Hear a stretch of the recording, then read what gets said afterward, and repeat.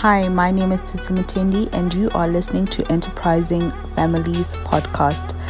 Welcome to the world of enterprising families, where we discuss the issues of governance, next gen, and looking at how families of wealth and family businesses growing into families of wealth can preserve their wealth, become better as they go forward into a new generation.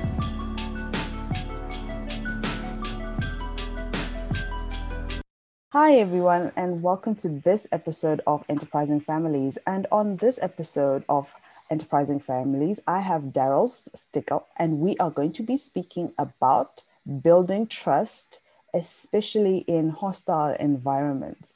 And when we're thinking about building trust, it's in our minds, we just think trust is the easiest thing to have. I mean, you know me, I know you. What could be the problem?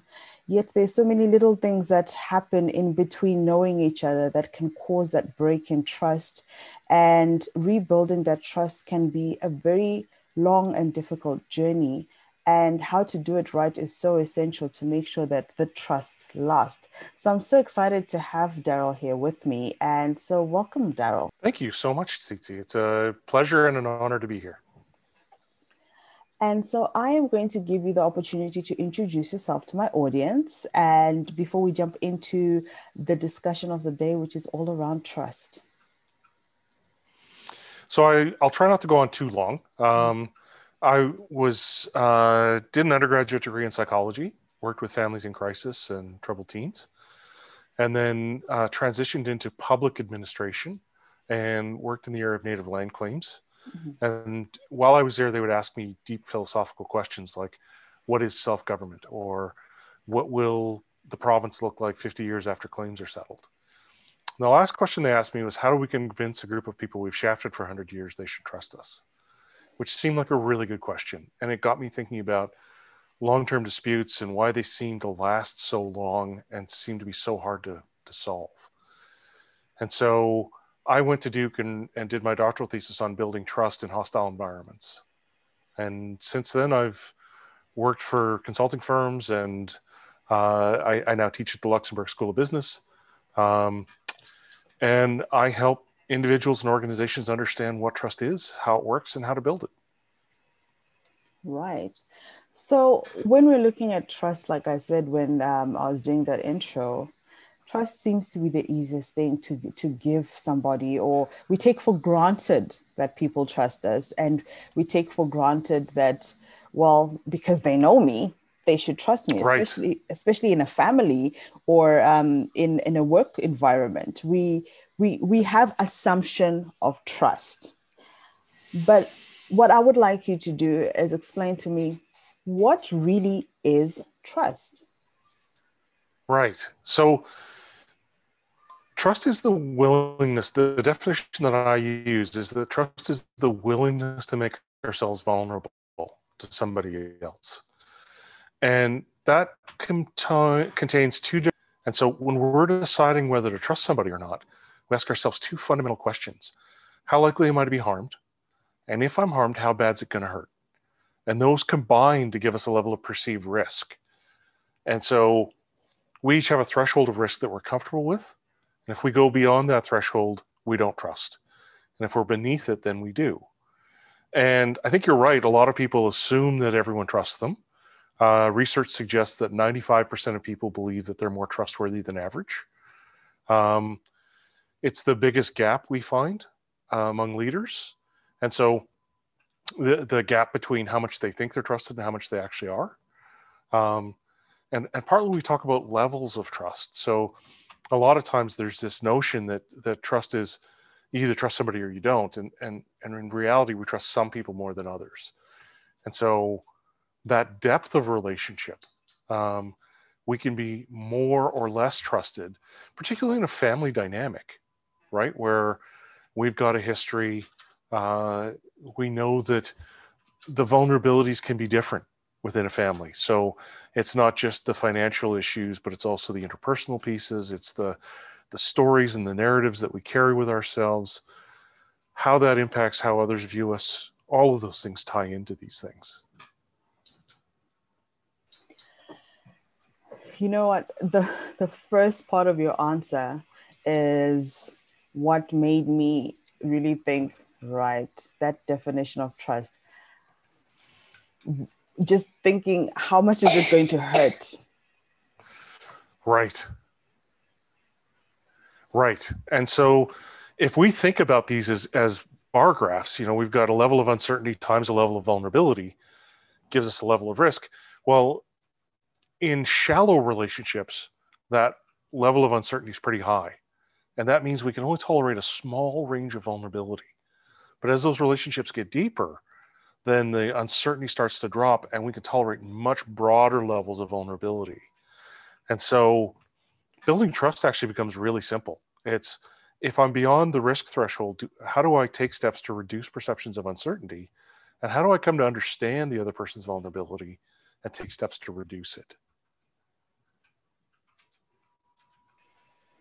And when we're thinking about a person's vulnerability, how essential is being vulnerable and allowing yourself to be vulnerable, especially in spaces where trust has been broken? That's the hardest spot, right? And a lot of times when we talk about trying to build trust early on, it's about making ourselves vulnerable, taking that first step, getting somebody else to reciprocate, to respond in the same way, to make themselves vulnerable, because that can start a virtuous cycle for us.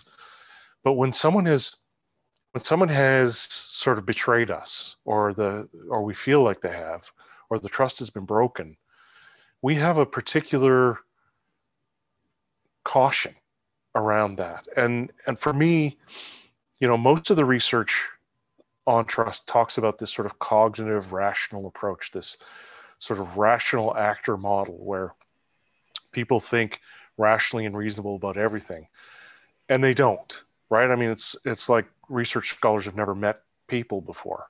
Um, in the middle of all this are our emotions. Whether we like or dislike somebody else has a powerful impact on how we evaluate those bases of trust, that uncertainty and vulnerability piece. It also has a powerful impact on how we evaluate the perceived outcomes. And so if we like someone, we're more likely to look for reasons to trust them, and we're more likely to see that outcome positively. And if we dislike someone, we're searching for reasons not to trust them. And often when we feel like we've been betrayed, we just don't like the other person very much, at least in that moment.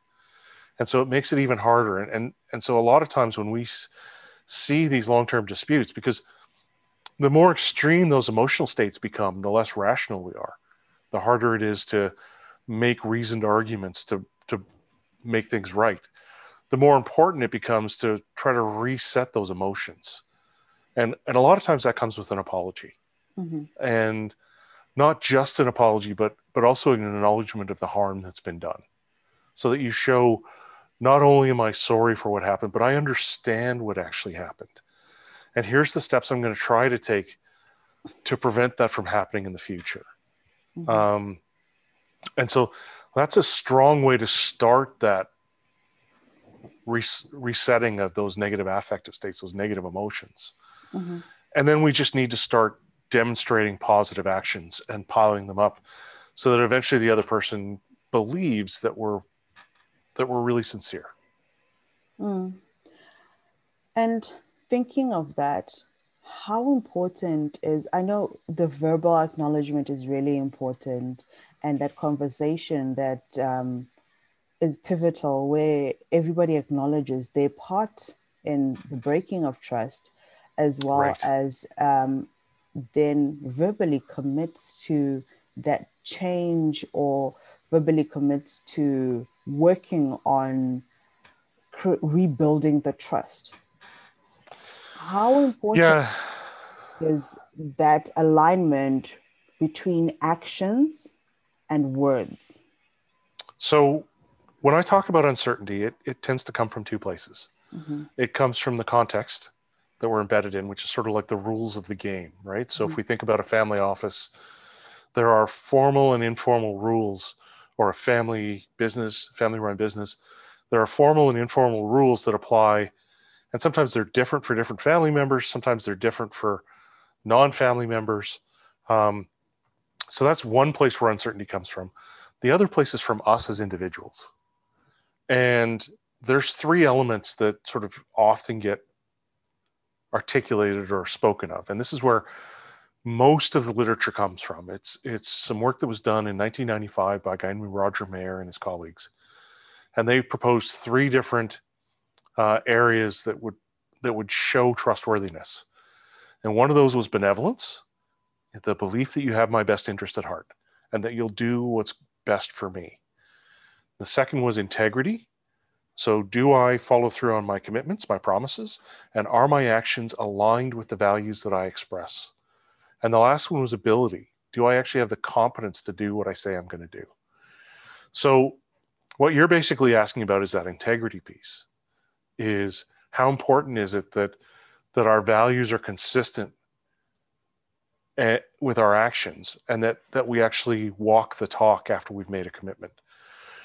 I think it's incredibly powerful. And a good friend of mine, Tony Simons, I think is one of the world's leading experts on integrity. He wrote an article called The Integrity Dividend, where he showed that even small changes in our perception about somebody else's integrity led to significant changes in performance for companies and organizations. And so that belief that we're actually following through on our promises and that our actions align with the values we express is incredibly powerful, because it reduces uncertainty. It allows people to predict our future behavior. And often what can be equally powerful is an explanation for why you broke the other person's trust. What was it that caused those actions? And how do we avoid that in the future, those types of settings? We struggle with integrity on a couple of fronts. One is we have a tendency to overcommit. We overpromise, particularly when things are bad, right? We'll say, oh, I'll never do that again. That'll never happen again. And that's not always within our control. And another place we fall down is when we make promises and somebody hears something different, right? I think I've promised something to you. You've heard something different. And then I think I've followed through and you don't. And so we've got this misalignment between our perceptions. And so the last piece is people interpret the world through stories. And so if I think I'm doing things that are in alignment with my values, well, that's my story. If you have a different narrative, then you may think it's that I'm not doing what aligns with my values. And so we actually need to include other people in that conversation. And the mantra that I tend to use is to ask, listen, and respond. And so first we ask about, what are the promises you think I've made? And what do those look like? And we have explicit promises that we make. I'll pick you up at 3, or I will get this project done on time. And we have implicit promises that people have expectations of us for. And that's, you'll not share information that I give you, or whatever that might be. And so having those conversations and being transparent. And so being able to say, remember when I promised that this is what I was going to do? This is me doing it. And you remember I told you that the company really mattered to me? Well, this is me engaging in activity that's for the best for the company. And here's what that looks like. Or the customers come first. Here's what that looks like. And so that there's less room for different interpretations. Does that make sense? Absolutely, absolutely. And I think it's extremely powerful. So you've been in this space for a while, doing this work and working with different trust barriers and different conflicts. And how is your work different from other trust scholars and practitioners? Well, there's a few places that I'm different. I tend to be more practical and applied than most of the scholars. Mm-hmm. And that's just because I've spent the last 20 years applying the model, and working with companies. Now there are people who started from the other end. They just started trying to apply things, and they may not have this sort of theoretical depth. But for me, there's a few places that I differ. One is the inclusion of context, which allows us to explain why we trust some people the moment we meet them, or distrust them, right? So For example, doctors or police officers, and it can be different in different settings. But for some people, they meet a police officer and they're immediately uncomfortable. For others, they're immediately comfortable, right? It depends on your past experience with police officers and how they're perceived within your country or your area. Absolutely. For doctors, most of us feel, oh, like you go to a doctor's office and they say, take off your clothes, and you do, right?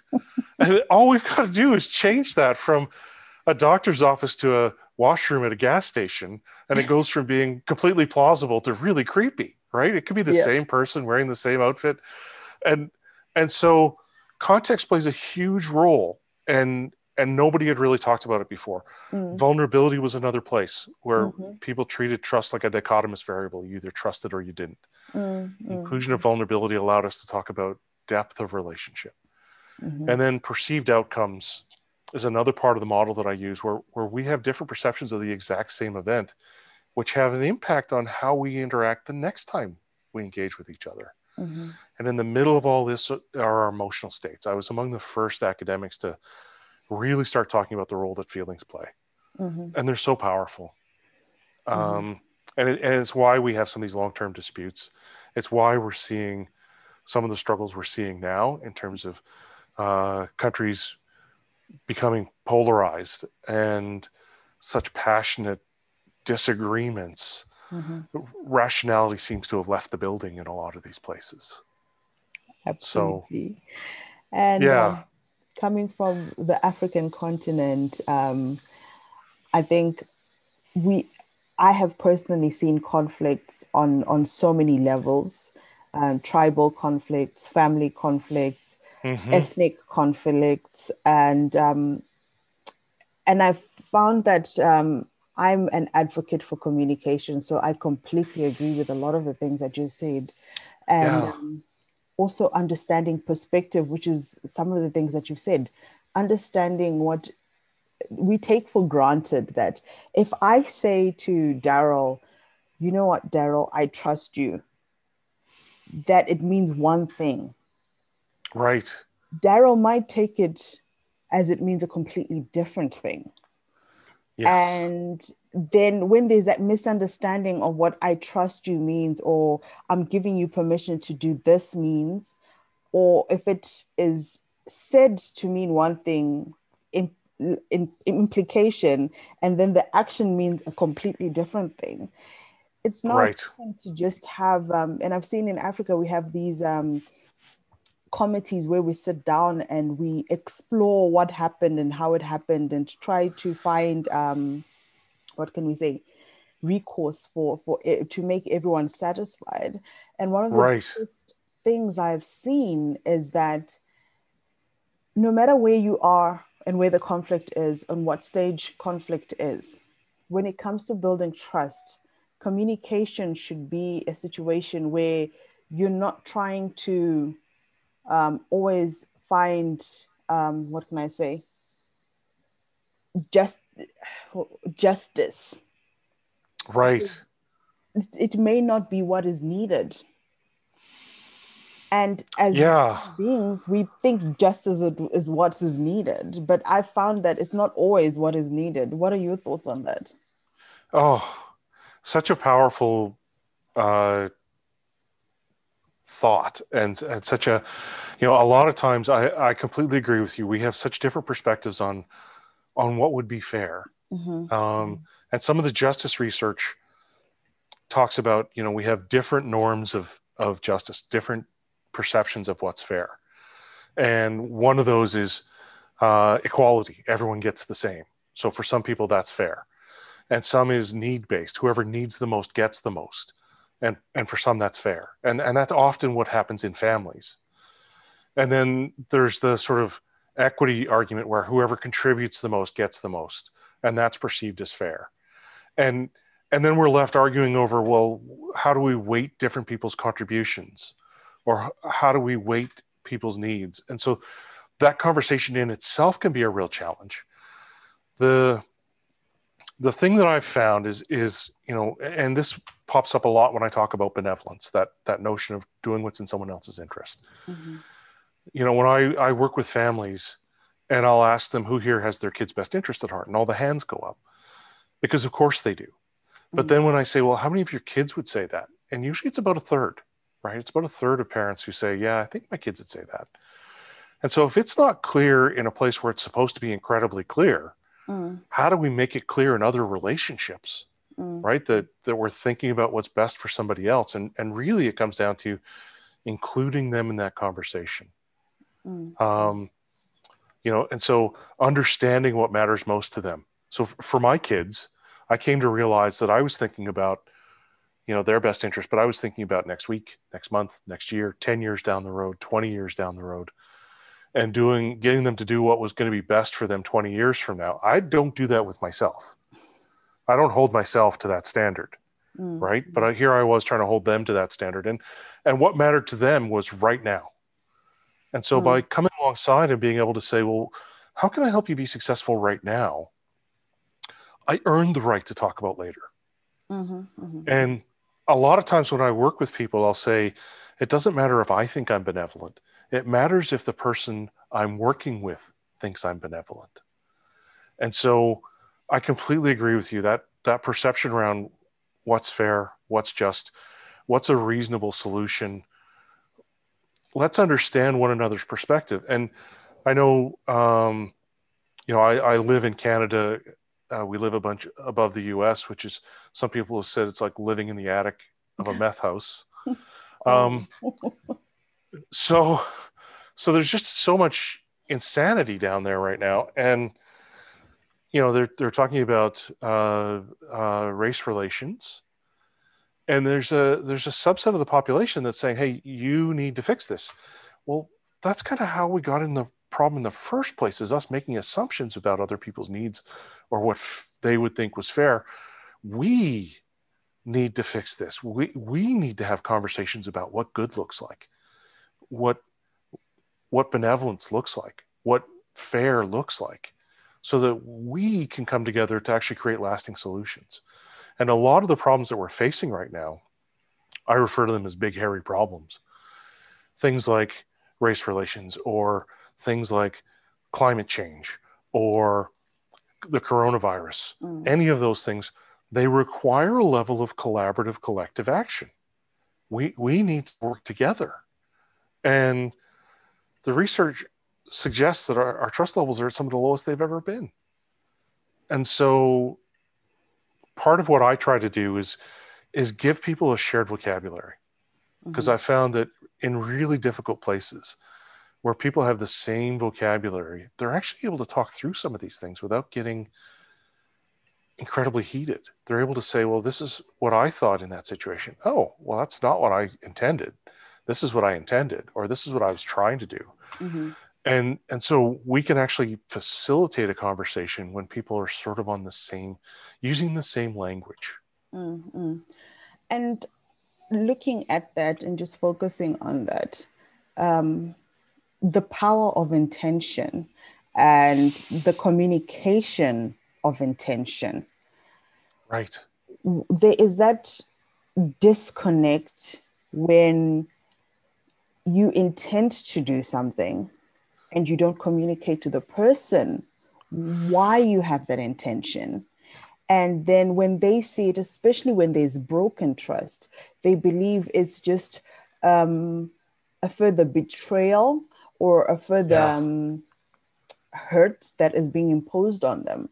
So how do you make that clear? How do you start that communication on a blank page where there is no assumptions, where there is where you already feel there's the tension? Because where there's breakage of trust, there's always that, how do I know this is best for me? How do I know that you've got good intentions for me? Right. And that you won't take advantage if I give you the opportunity. Exactly. And this is the place where we see these vicious cycles take place, right? Where I assume negative intent on your part, and then I look for evidence to confirm that, or I find a way to interpret whatever's happened in the worst possible way. And so in part, it becomes about being extremely clear with our communication. And so taking greater care to say, this is what I'm trying to do, and here's why I'm trying to do it. And if the other party is included in that, then they see, oh, and you give them the chance any point along the way to disagree or to pull back or to say, no, this isn't going to work. It's about sort of, we assume that people have that we're trustworthy and that people have a positive story about us, that people will interpret, they'll give us the benefit of the doubt. And a lot of times that's not the case. And particularly in environments where harm has been done. And that harm may have been intentional or it may be unintentional. And we get into these settings where, we don't experience harm to someone else the same way they do to themselves. Mm-hmm. So, I've got this story I'm writing in the book that I'm working on, where two kids are sitting in a sandbox playing, and one kid accidentally nudges the other and knocks over his sandcastle. Ooh. And so the kid who was clumsy feels like, oh, that's a 1 out of 10, right? Like it was an accident. It wasn't intentional. The other kid feels like, hey, I worked hard on that. It really mattered to me. That was a 2 or a 3. And so we have this different valuation of what the harm was. And so they decide to get even on a 2 or a 3, and they push the other kid's face in the sand. And the other kid thinks, hey, I did a 1 and you got me back with a 4 or a 5. And so it starts to escalate on itself, right? And then the first kid picks up a Tonka toy and whacks the other kid with it. And it just starts to escalate. And I wish that was just kids, but we do that in work and with family. And it's like, you don't understand how much that hurt me. And you think it was no big deal. I think it was a very big deal. Now I'm going to try to get even. And because I undervalue how much I hurt you, it starts to go back and forth and it starts to escalate on us. Absolutely. And leading into, I just want to comment on that before I lead into my next question. I have had the most interesting discussions with different people, especially my family, when I'm always astounded by the fact that countries go to war because kingdoms have gone to war before that. And we have normalized war. We've normalized spying on each other. We've normalized trying to gather intelligence and protect ourselves as a country or as a group or as what we assume are this. And we have also gotten to the extent of trying to find the most destructive instrument to kill other people because we can't sit down and talk about it, or we refuse to sit down and talk about it. We just want you to admit you're wrong, and we're not willing to admit our part in it. And so therefore, because we're at this space, no, I don't want to know what your part in it is. And no, I don't want to understand that you've knocked my sandcastle by mistake. You knocked my sandcastle. I mean, at this point. And when it goes to family, you find families then dragging each other to court because of many, many years of mistrust that has been built, because it probably came from an incident where you took my favorite toy when I was 3. Yes. And since then, I just believe that everything you do is aligned with taking things from me or stopping me from doing something. And it's never based on what made you take that toy. And if it was a selfish action, do you still feel the same way now? Or what was driving that selfish action? Because sometimes you find even with children, there is an essence of, I'll give an example. I was laying on my bed the other day and I said to my youngest, who's 3, come sleep on mommy's back. So she came and she rushed in because we have this tradition where we put babies on our back. So she was quick and she was there. And then I was like, then I took a little selfie with her and then she got down. And then I said to my middle one, I was like, come, let's see if I can still carry you on my back. And he came and he was on my back. And the little one couldn't fathom. She's like, why are you taking my bag? Like, that is my bag. Get off Yes. there. I mean, why would you do? She broke into utter dismay and started crying. Yeah. And I was like, but I'm only one mommy, only one bag. We can take turns, Right. can't we? And but then that feeling of anger, that feeling of how dare you, is Yeah. something that going forward can break trust, because it always feels like you're taking away from me. And I can imagine what the older boy was thinking, because he's probably thinking, but I was here before you. Right. That was my back before it belonged to any of you. Exactly. Right. Yes. Exactly.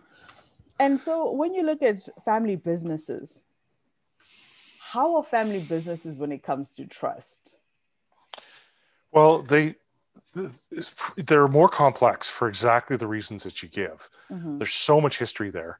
And some of the work that I do, I talk about one of my favorite books is called Exit, Voice, and Loyalty, by Albert O. Hirschman. And um, he talks about, you know, how people respond when things go wrong.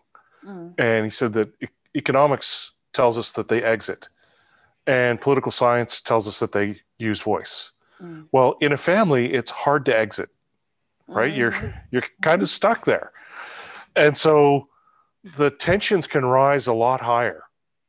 And there can be a lot more um, discontent.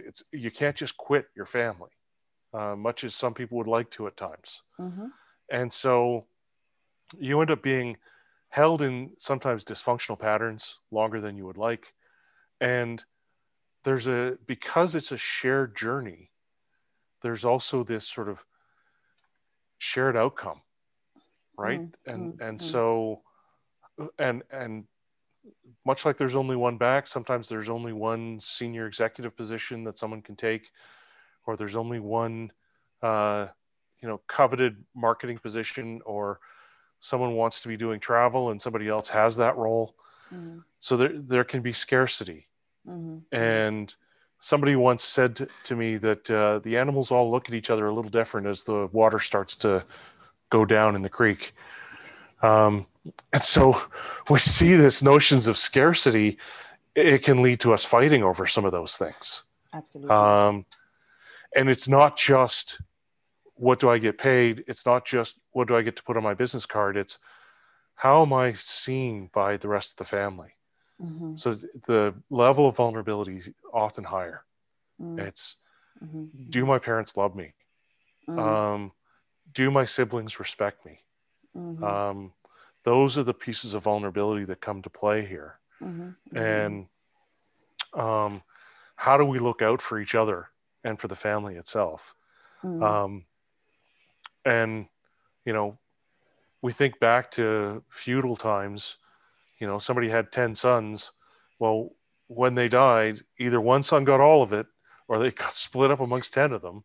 mm, And so they each had probably not enough to survive on mm, independently. mm, mm, And mm, so how does that happen in family businesses, and how do they make those transitions? It's a real mm, challenge. mm. And I think as we wrap up on this episode, I'd also just like to add to the fact that communicating in families is a lot harder than it is in other setups, because I know growing up in our communities, in a lot of communities, parenting was a whole lot different from it is now. Right. We Our parents didn't communicate the words "I love you" to us. It's Right. They provided for us, and to them the assumption was that if I'm providing for you, if I've clothed you, I've fed you, make sure you're going to school, you're in a warm house, and you are getting the basics, I'm doing the best to provide for you. That in itself shows you that I love you. But we've seen, as the generations have evolved, and the children we deal with now, and even ourselves, that need to hear the words "I love you" is so Yeah. important, because it reaffirms us.